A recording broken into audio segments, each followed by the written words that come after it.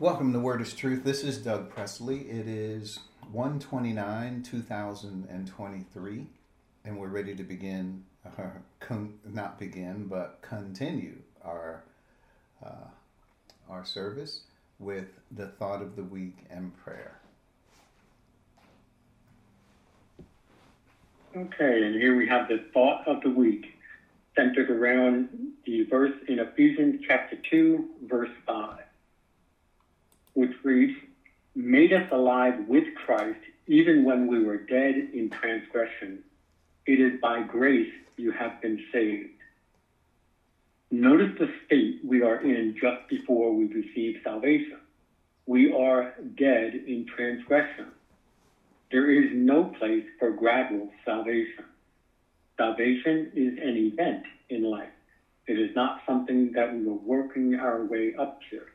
We are saved in a moment in time. We do not put ourselves in a position for God to save us. We are born into that position through our birth in Adam. Obviously, there is no law observance or special obedience of sincerity from which we can appeal to make us ready or more acceptable to God. We are simply worthless. We desperately needed saving completely. There was nothing in us that made it easier for God to save us. The work of God through Christ on our behalf is all that we need. Despite our state, God saved us. As bad as we were because of our condition in Adam, God took us from that depraved state and saved us. He didn't need to bring us to an intermediate state like purgatory. We went from being entirely lost in Adam to being saved and united with Christ in a special relationship. Talk about going from the dungeon to the throne. Well, that is our story. And God raised us up with Christ and seated us with him in the heavenly realm in Christ Jesus. And that is Ephesians chapter 2, verse 6. And then we have the thought of the week, and I'd just like to add one thing because I love the beauty of the distinction that needs to be made so that we can realize what a tremendous gift salvation is. And my thoughts are this: grace and works are mutually exclusive. They cannot even be mixed together like oil and water in a salad dressing. You may have been working at something in your life, but grace is that unexpected gift which cannot be earned, mimicked, repaid, adorned, or worked for as with wages. The one and only choice we have is to receive this free gift as it has been given. And that is my commentary on the thought of the week. And now Fred will offer prayer on our behalf. Thank you, Dwight. At this time, I want to open the floor to see if there are prayer special requests.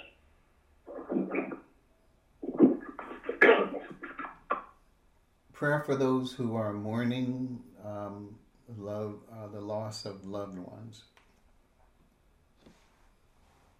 Okay. Prayer for those who are suffering from ill health challenges, etc. Okay. All right, let us go to the throne of grace. Heavenly Father, Lord, we are grateful and thankful, Lord, for today, for bringing us to this point, Lord, of your marvelous grace, Lord, the grace that has saved us. We have, and we're thankful, Lord, for our Lord and Savior Jesus Christ, who paid it all. As none of us are righteous, no, not any of us are righteous, and without your life lived in righteousness and your death, burial, and resurrection, without your gift, Lord, we all would stand condemned. We're eternally grateful, Lord, thanking you, Lord, for all these blessings of salvation that is offered freely to us who believe. Heavenly Father, Lord, thanking you again asking that you would go before us as we prepare for the Word of God found in Galatians. Asking for prayer, Lord, for those who are sick and who have health problems, Lord. You know their problems individually.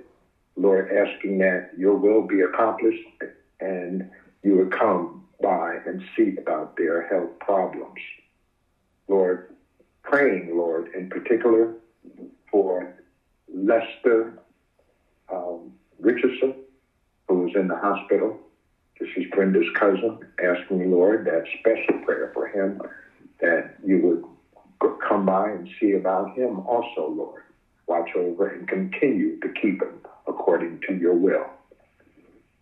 Praying for all of those who are grieving the loss of loved ones. That would include BJ, again, Brenda's cousin who just lost his wife, Tina. Lord, asking that you would continue to comfort them in their time of grief, the entire family.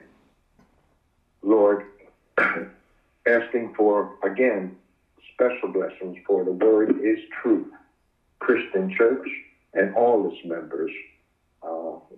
This past year, many of the members, we lost loved ones, asking that you would continually watch over and bless us.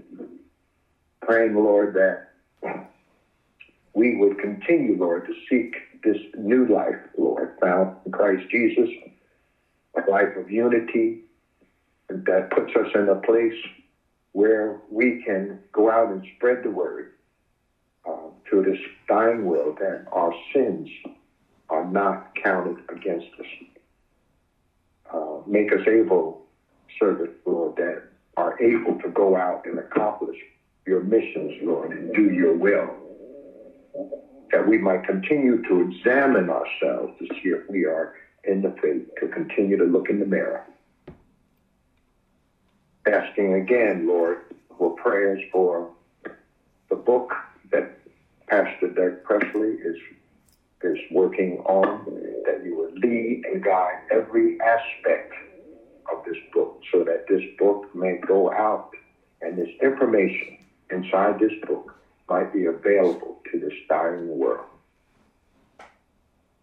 These blessings, before I close, I'd like to also ask prayers for the Word of Truth in the Christian Church. Michael believes that we will continue to bless and keep all the members of that church. All these blessings we ask in the precious name of our Lord and Savior Jesus Christ, who paid the penalty for our sins. Amen. Amen. Amen. Thank you, Fred. Thank you, Dwight, for those words as well. We're moving right into where we left off. We are in an overview of the book of Galatians. We did cover verses 1 through 5. 1 through 5 we covered. We got into the second part of verses 6 through 12 in your notes, titled Another Gospel. So that's where we're going to pick up. Let's see. Actually, we did get through point number 1, which is verse 6. I think we're into verse 7, so we'll pick that up. So you should have notes in your notes as we launch out into Galatians chapter 1. Our hope is to be familiar with the foundational material before us. This book has themes that are rich in our understanding of grace and living the Christian way of life. It has been about 12 years since our last focus on the book. We will do a chapter review on each chapter to remind us of the content. All right, so that is our short introduction, and we're going to jump right down to the section of Galatians 1, 6 through 12, another gospel. We're at point number 2, which is Galatians 1, 7, which reads, which is really no gospel at all. Evidently, some people are throwing you into confusion and trying to pervert the gospel of Christ. So some people we already kind of talked about last time. And we will see more about these people who are insisting that the Galatians adhere to the Mosaic law. As we talked about in the earlier session, the greatest controversy in the church in the first century was to establish the church as its own entity. God did it. He established it, but man did not want to accept and move away from traditional norms and standards. Just to give you some thought, it is not easy to move away from traditional norms and standards. It takes humility, because many people would rather rest on their traditional viewpoints than to seek or even think that they could possibly be wrong and seek some other way. But God has shown us through signs, wonders, and miracles that this way that we have gone is the way that He is directing us. We can be sure of this. When I say we can be sure, I'm not just saying that because I want you to follow me or something. I'm saying follow God. He's the one who is directing traffic here. He's telling us by every way He could possibly tell us that this is the way, walk in it. So this is why we're here. This is why we have the foundation that we do, and that's why we are building on it. So we're going to see what happened in this first century in more detail. These people who came along and were insisting that the church adhere to the Mosaic law. These are believers. These aren't just unbelievers. So that goes into point B, where there are variations of those who believe, and I call it the big lie. And the big lie is, it was started in Israel when they turned away from grace and thought that the way to God is through seeking justification by the Mosaic law. That's what they thought. And obviously, God, the Holy Spirit, was very clear that it was grace. And so the Jews perpetuated this big lie over centuries. You do always resist the Holy Spirit, just as your forefathers did, so do you. So what was it that they were resisting? They were resisting grace and replacing it with what I'm terming as the big lie, and that is salvation by keeping the law or some moral principle. And so this is, when Christ came, the Jews rejected Him because, obviously they had been rejecting Him through the Holy Spirit, through generations. And now, when Christ actually came to His own did not receive Him.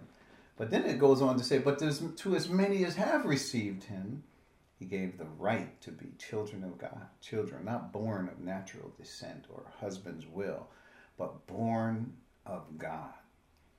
And so that happened right when Christ was there walking the earth. He was rejected.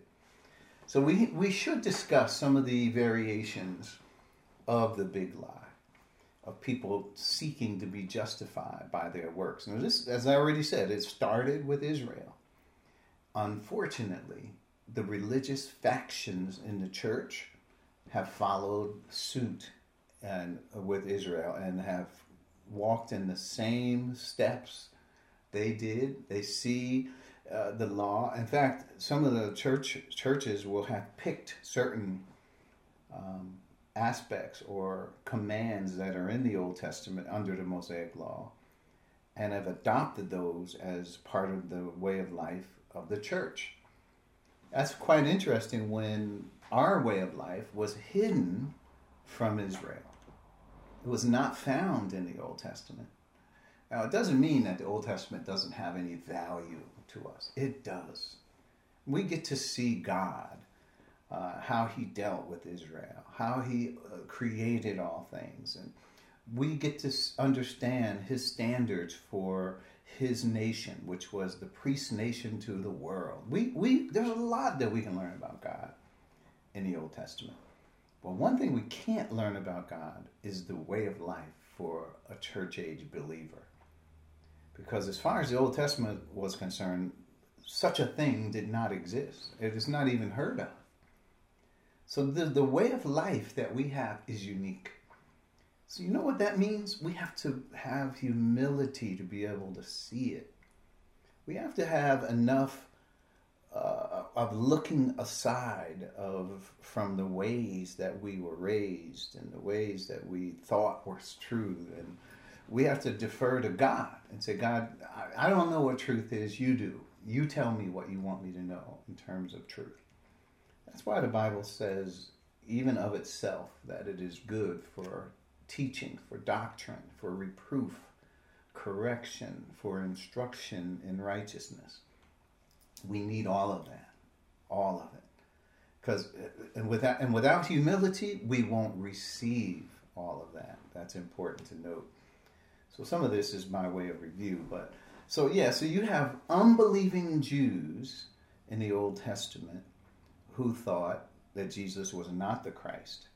And they continued on their journey of trying to keep the law to be justified before God. A good example of that is found in Philippians chapter 3, where Paul says this. In Philippians 3, he says, remember, he was a Pharisee. As for zeal, persecuting the church. As for righteousness, get this is verse 6. Based on the law, Paul said, he had the nerve to say he was faultless. How could you say that, Paul? When the law was designed to show you that you were condemned. Only somebody who had an ego of arrogance could possibly say that they were blameless, faultless when it came to the law. Especially when we know from James, if you offend the law in one point, you are guilty of all. You don't get to practice. Well, I failed that point, but you know what? I'm going to get it right, God.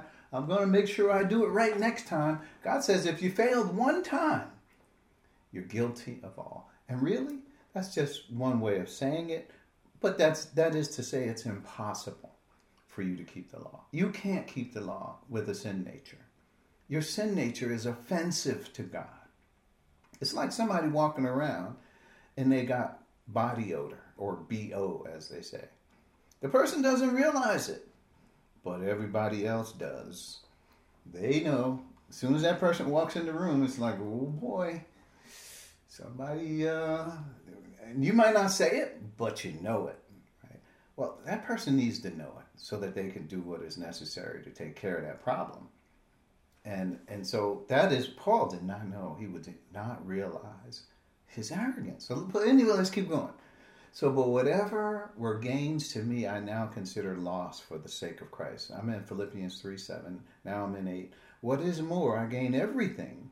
I consider everything a loss because of the surpassing worth of knowing Christ Jesus my Lord, for whose sake I have lost all things, and I consider them garbage that I may gain Christ. Now get this last part in verse 9.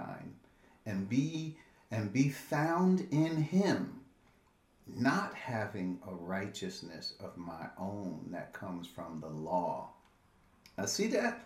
That goes back to verse 6, right? As for zeal, persecuting the church. As for righteousness based on the law, faultless. And then in verse 9, he says, that's not once I understood what Christ was all about, and I got his righteousness, I don't want to be found having a righteousness that comes from God, or that comes from the law. But I want that righteousness which comes from God on the basis of faith. So Paul illustrates for us, even if you didn't see it, but you could see through this. If you read between the lines, you will see what the big lie consisted of. It consisted of a focus on the law and somehow deriving righteousness before God. That was the big lie. That cuts across what God has told us. There is none righteous, not even one. Are we any better, we Jews? No. God has made it clear that Jews and Gentiles are alike, are all under sin. There is none righteous, not even one. That's a big lie that you can become righteous. And this is what is perpetuated even in people who claim to be in the church today. They're following in the sad footsteps of Israel. And worse than that, the lifestyle that we have in the church is not to be patterned after the Israelite. We have a different purpose for what God has called us, even though some of what we do overlaps with what Israel did in terms of giving the gospel, ambassadors for Christ, yes, but we have a different purpose before God. So you got unbelieving Jews who were focused on the law for righteousness, but guess what? You also have believing Jews who even though they believed in Christ and had his righteousness, they didn't realize it, and they sought to establish their own righteousness. So this is, and where would that come from? The law. So you got unbelieving Jews, of course, believing Jews who continued to think that the Mosaic law was necessary for salvation. This is where you get Acts 15:1. I'll just read it just to be sure we're all on the same page. He says, certain people came down from Judea to Antioch and were teaching the believers, unless you are circumcised according to the custom taught by Moses, you cannot be saved. You cannot be saved. And then if you jump down to verse 5, then some of the believers who belonged to the party of the Pharisees, notice they were believers. They were believers. And this was important for us because now we're entering into a different category. These were people who did believe in Christ. They did put their trust in Christ, but they were teaching a false gospel. And this is what we're talking about here in Galatians, turning to a different gospel. Following after these people who believe the big lie. And somehow it must appeal to the flesh to think about it this way. Because if you have achieved something, you have overcome something, you feel like you have done something, and God, you've got to recognize what I've done. You saw me, God. You know my heart. You know I'm good. God is saying, no, you're dead in your transgressions and sins, right? And for believers, they're confused. It's like it says in Galatians. Some people are confusing you with this talk of the law. So for believers, yes, they're saved. They have salvation by grace, but they can be confused, certainly. So you have believers who were Jewish, of course. You had and tried to perpetuate the Mosaic law in the church as a way of salvation. I'm wondering how in the world they got salvation when they had this belief. But anyway, let's keep going.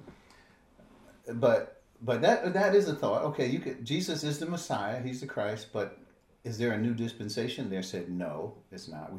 We have to maintain the Mosaic law. And then there's Christians who are of the Gentile persuasion who think that they have cherry-picked the Mosaic law and said, now these are the things that we must do in order to be saved. Some of them don't actually use those terms that I'm saying, but ultimately that is what they're saying. They're saying, well, you can be lost if you don't do thus and so, which is to put conditions of human effort on salvation. And we know, like it says, and if it's by grace, then it is no longer works. Otherwise, grace ceases to become grace. Grace is no longer grace. And we know we're saved by grace. Paul is very clear about that. In fact, this is where we get it from, the Apostle Paul. He understands that completely. So that's the point B. We're in 2B under Galatians 1:7. And that was a little bit of introduction to talk about where we were. So point C, Anything other than grace is perverted. What does that word perverted mean? It means to turn across, that is, transmute or corrupt, pervert, or turn. So that's what he's saying, which is really no gospel law. Evidently, some people are throwing you into confusion or trying to pervert. Right? This is corrupt, destroy, transmute the word, the gospel. Right? This is what people are trying to do. Now, I'm just giving you a definition of what it meant to pervert. Point D. If the gospel is perverted, if the gospel is perverted, it is corrupted by human effort. Really, we got 3 points to think about here. One, first, the gospel cannot be destroyed. God created this, and man can't destroy it, but it comes from God, and who alone can save. So the only thing man can do is fail to receive it. Just keep that in mind. Man can't destroy the gospel. Man can't destroy what God did. God poured out all the sins on Christ, and nothing man can do to reverse that. This is a superhuman task of God, and the gospel requires divine power for God to execute it. Right? How is it going to collect all the sins in a cup and have Christ drink them? And this is the sins of all mankind. Only God could do that. Point number 2. Second, man may corrupt its reception and dependency on God. So this is where the Galatians had fallen, right? They allowed people who were saying things that were wrong to come and to teach in their body. And remember, there's more than one Galatian church, right? We like to think of one church, the Galatians, and one church, the Ephesians, one church, the Philippians. But no, there was more churches in the area. That's what we learn. So we can fail to receive the grace of God. As great as the grace of God is, and and salvation, it is great. God performed marvelously in a superhuman way, a way that only God could possibly do, and yet we, as human beings, in our arrogance, could refuse to receive grace from God. And then we will look at God differently, and we will think that our relationship with God depends on our human works. All of those things are human effort. And point number 3, third, if it is corrupted, that is not good news at all. And that is what the thought is. They are corrupting the good news, and so if you corrupt the good news, it's no longer good news. That's what he's saying in the verses that we're dealing with. It's no longer good news. That's the definition of gospel, which is, if you corrupt it, well, it's not gospel anymore. At least the gospel they're preaching is not gospel, but God's gospel continues to be offered to all humanity that is in Adam. Now we're in point E now. Some people are throwing you into confusion. So I said already, the Galatians were confused. They began with grace and were convinced by religious people that they were under the law. This is also a rejection of the new dispensation. We already talked about this new dispensation that Paul makes clear in Ephesians chapter 3, verses 2 through 5. I'll just read it. Surely you have heard about the administration of God's grace that was given to me for you. And then it says, that is the mystery made known to me by revelation, as I have already written briefly. And reading this, then, you will be able to understand my insight into the mystery of Christ, which was not made known to people in other generations, as it has now been revealed by the Spirit to God's holy apostles and prophets. It goes on. It's not over. It continues to talk about this new age and the dynamics of it. And as the verse goes on, actually the whole book of Ephesians is talking about it, just so you know. It is not just some little section here that we got to focus on. It's the whole book. let's keep going. Those saved by grace need to have the proper foundation. It is essential for growth. The Galatians have proved, and God has documented this for us. So we have, when I say God has documented this for us, the book of Galatians is documentation from God that yes, you could be confused. Yeah, it's possible for you to be saved, but confused. We now know that because people could question that. They could say, well, I don't think so. If you're confused, you're not saved. Well, no. God is saying the Galatians were saved, but they were confused. And that confusion was not just a rejection of salvation by grace, but it was a rejection of the new dispensation, the new age that was dawning. And as a result, they thought somehow that you were required to keep the Mosaic law. You cannot mix law and grace. And I think Dwight was saying that earlier. And some of the words that he was saying after the thought of the week, that these things are mutually exclusive, grace and works. So this is interesting as we look at this to note it's documented. Yes, you can be deceived after you're saved, which is why it says that we must be transformed by the renewing of our minds. Then we will know what God's will is, his good, pleasing, and perfect will. It's Romans 12, 1 and 2. So it is important that we grow up. If you don't grow up, you know what will happen. You will be tossed to and fro by every wind of doctrine and by the cunning and craftiness of men and their deceitful scheming. These things can happen to you. Yes, you can go by the wayside. Now, what does this mean ultimately? It means that you'll be ineffective in this world. It means that God will discipline you because you refuse to grow up and to adhere to the Spirit's teaching. And it means that you will not receive rewards for service at the judgment seat of Christ.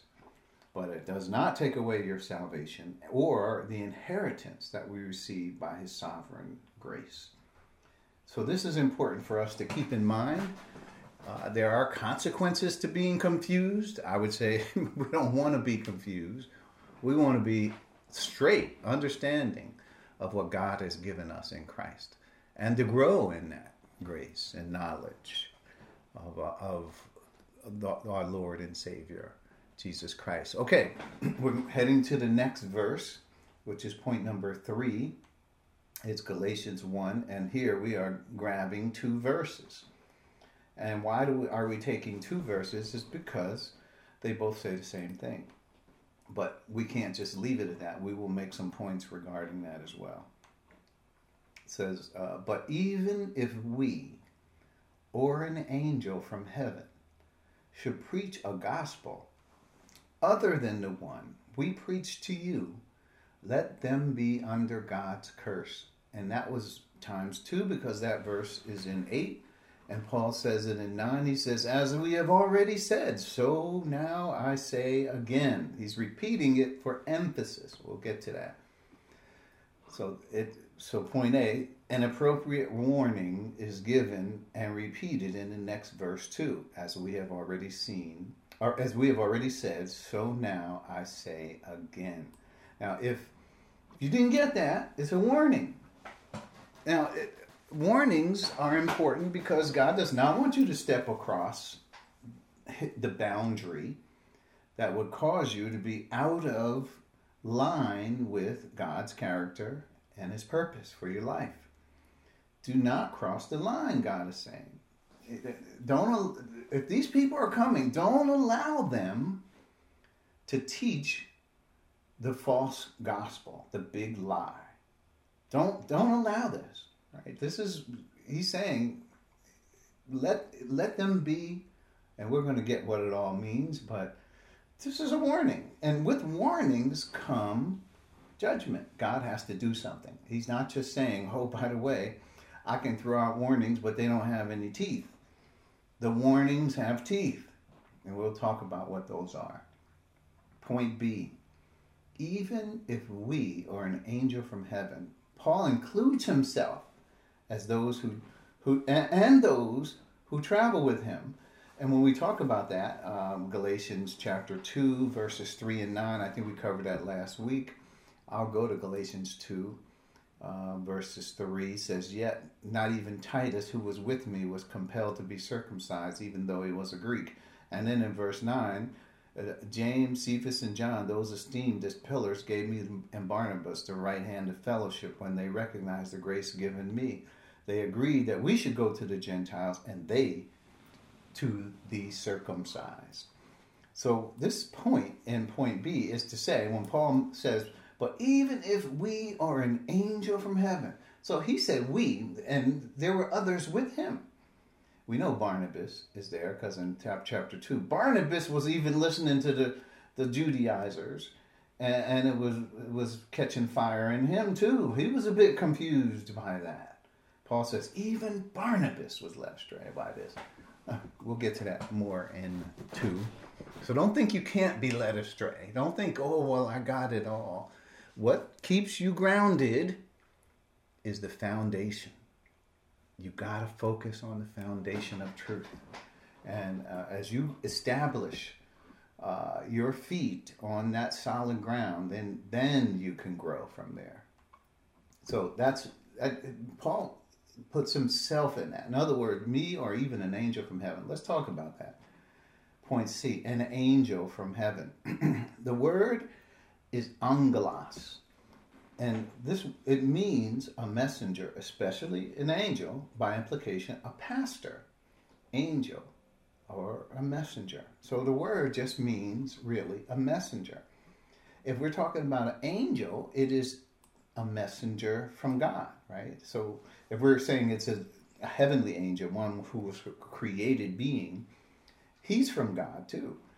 Now, of course, Satan is an angel, and he is not speaking for God. So obviously, so Paul is saying this: if we or somebody, an angel or a messenger from heaven, comes to you and says this, he's going to tell you what it is. But I'm just pointing out that an angel is also a human being. Could also just be somebody who is a messenger or a pastor. And point D, to note, I believe this word is used to address the pastors in the 7 churches in Revelation 2 and 3. So if you go to Revelation 2 and 3, you will see this common phrase. It says, verse 2:1, to the angel of the church in Ephesus, write. I know a lot of people, I wouldn't say a lot of people, some people have said that the word angel, which is angelos, the same word that we're dealing with in Galatians, have said that this is referring to heavenly angels. And some have gone as far as to say that there are angels that God has dispatched over every one of these churches. I don't agree. I think an angel here is referring to the pastor. To the pastor. So what is he telling them? Write. And the pastor has to write, and he tells them what he wants them to write.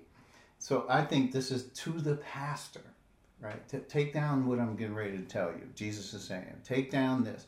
Because the person who is directly, well, obviously the Holy Spirit is invisible. Can't really see him. But he's between Jesus and the pastor teacher, the Holy Spirit. So the Holy Spirit tells us everything that Jesus wants us to know. And so it is as if Jesus is communicating with us directly when we hear from the Holy Spirit. It is him. We don't even have to say it's the Holy Spirit, because he will not speak on his own. He will speak only what he hears, and what he will tell us what is yet to come. So to the angel of the church of Ephesus, right? Verse 8, to the angel of the church in Smyrna. And it goes on. Oh, who's he? All of them are Pergamum, right. He's telling them right. I think these are references to pastors over those churches. So that's point D. But that doesn't mean that Paul can't be talking about an angel from heaven. He could be talking about an angel from heaven in the verse we're in Galatians. But even still, if somebody is pretending to be from God, and they tell you this, it does not matter. The highest authority is God. That's what you have to look at. I don't care who it is. If anybody comes, and that's how you want to read this. If anybody, that goes to point E. The warning here is that if anybody is preaching a perverted gospel, then let them be under God's curse. We're going to have to talk about what that means, because some of the believers, as we already discussed, were teaching false gospel. That's right.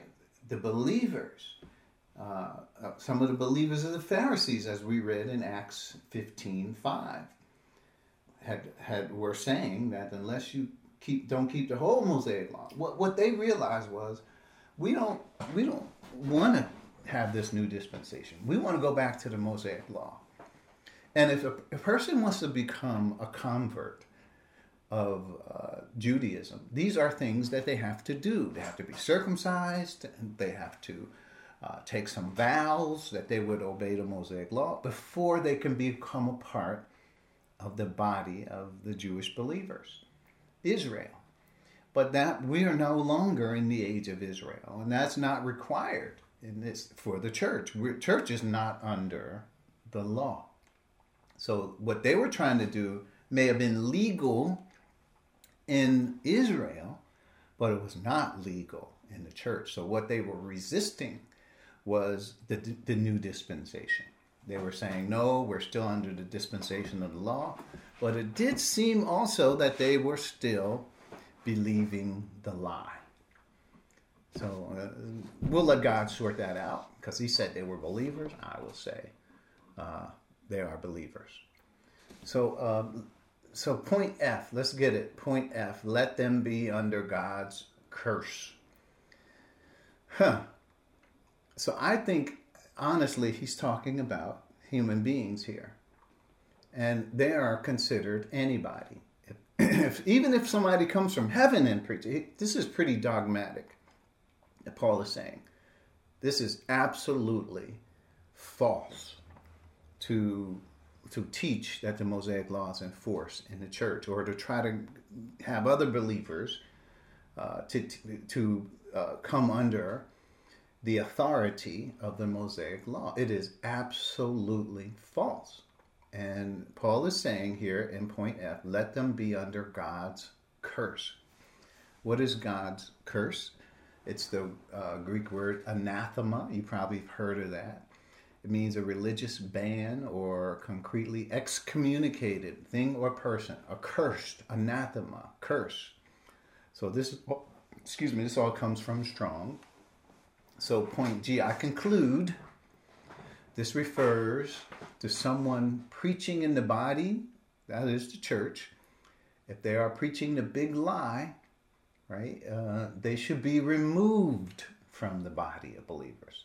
And this is Paul saying this, let them be under curse.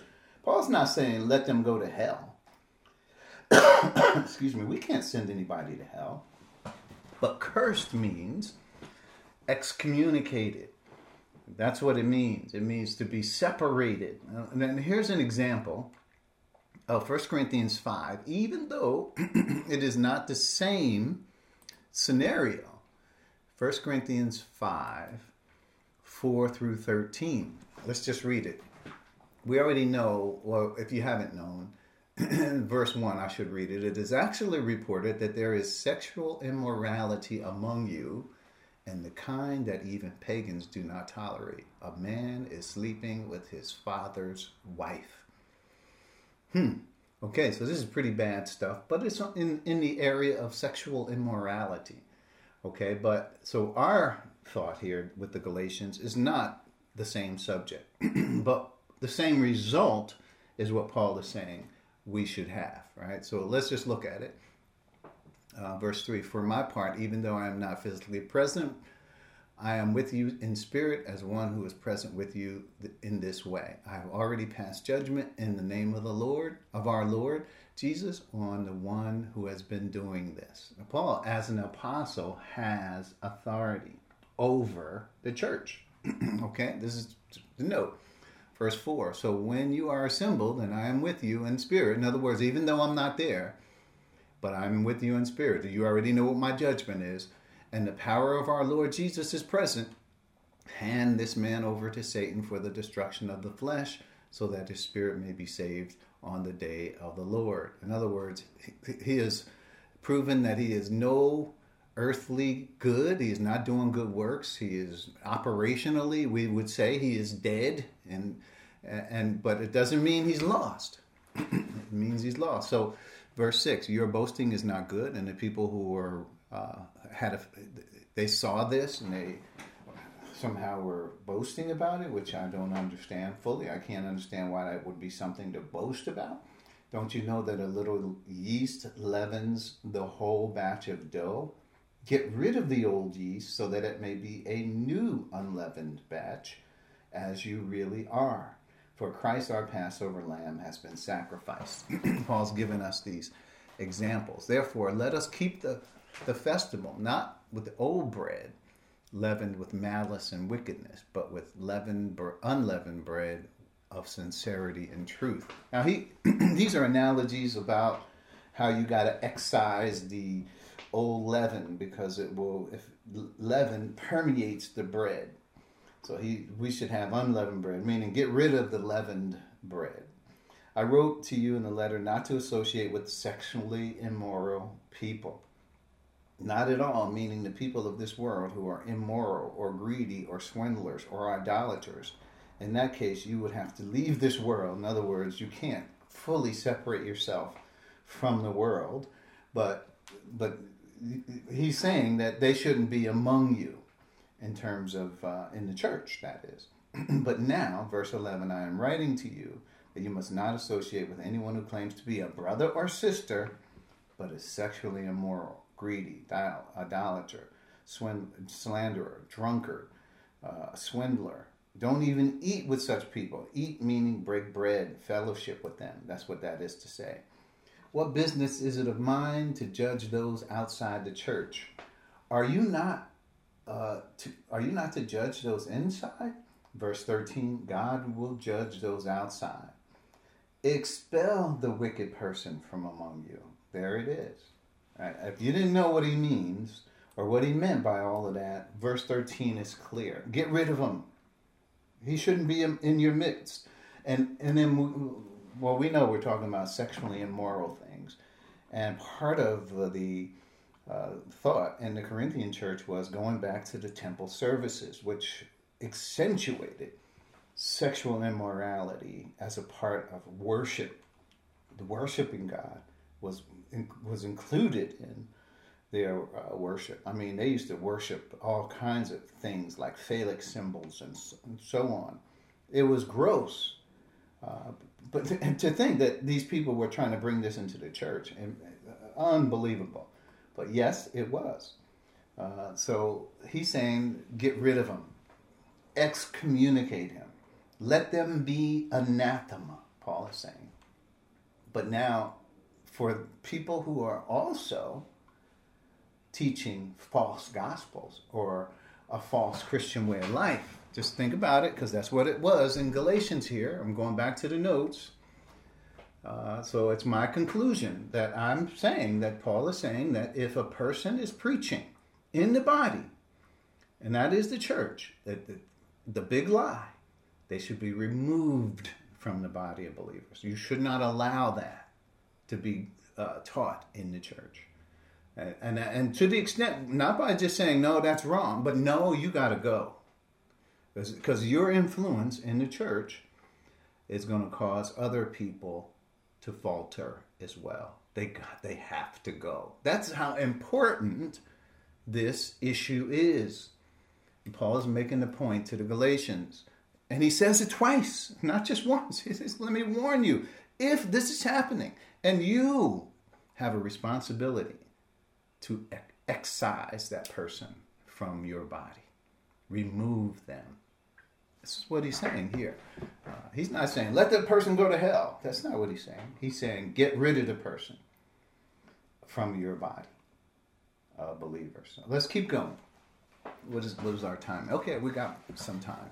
So point number See where we are. Point number 4, Galatians 1:10.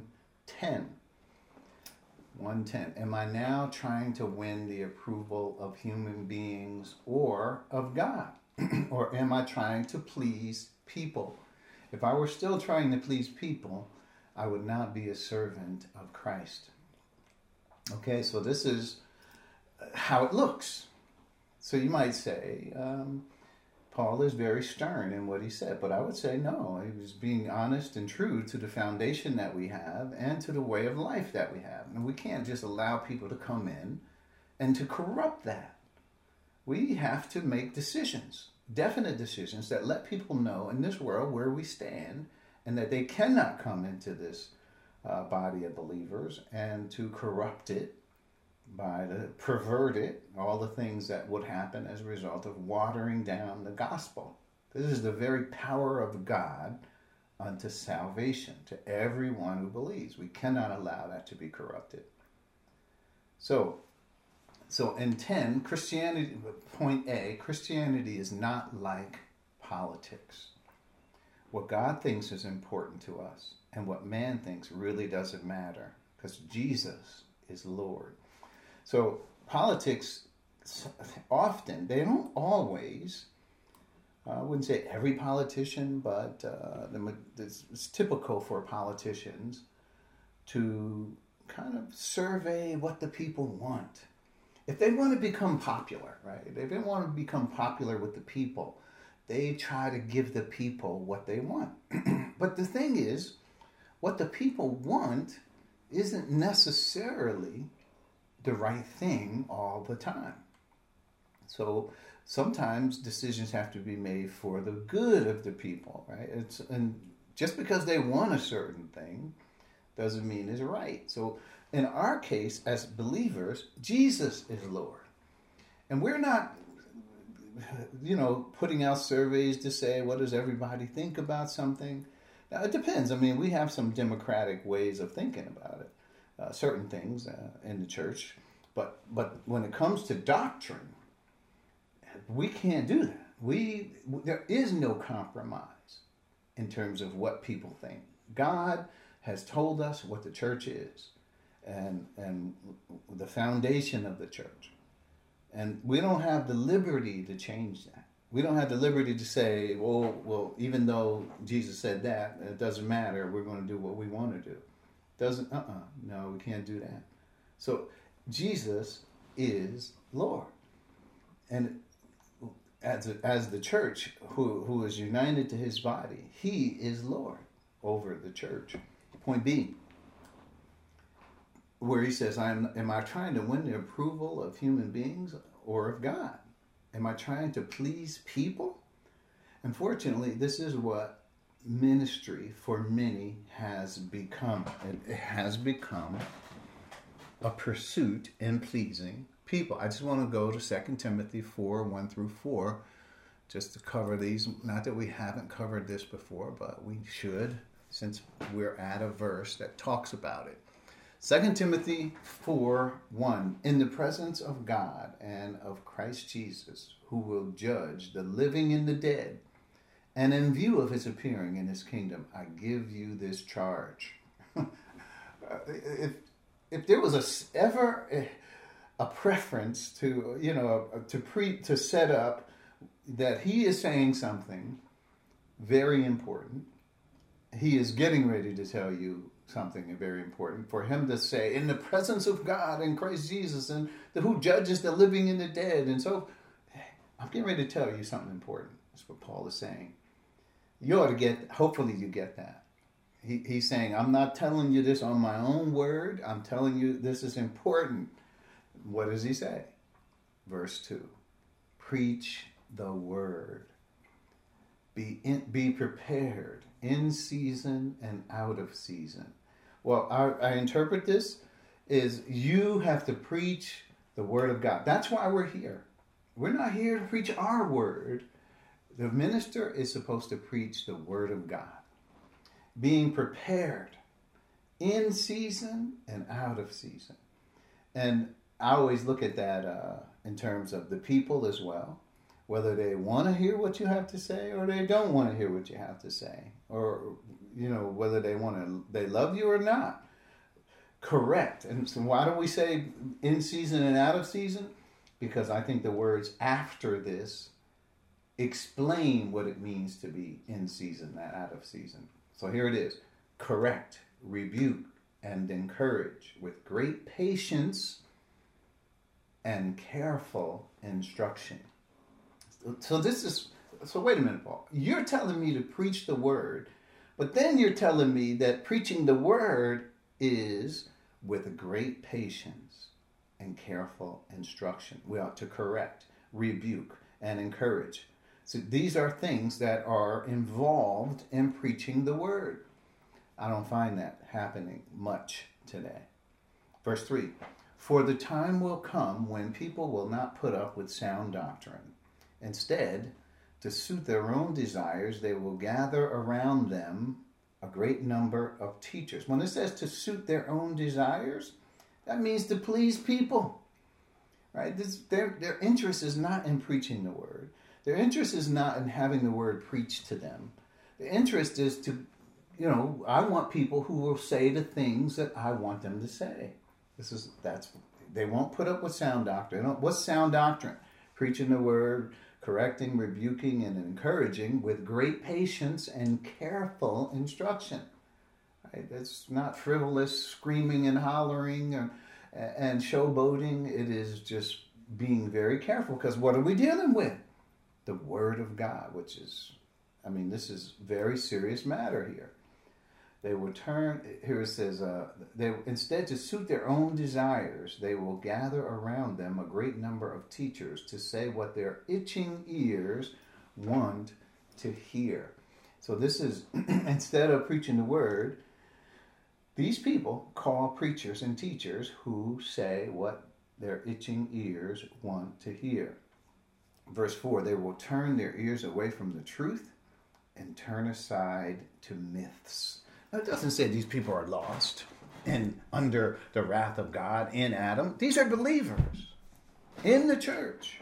So just keep that in mind, right? So I'm relating this because what do we see? We see this happening in the church of Galatia right here. So I give you this just to help us understand that these things are possible and were happening. Back to where we were. So we're still in verse 10. So please people was point B. Unfortunately, this is what ministry for many has become. I know this isn't the first time we've talked about these itching ears. So we're moving on. Point C.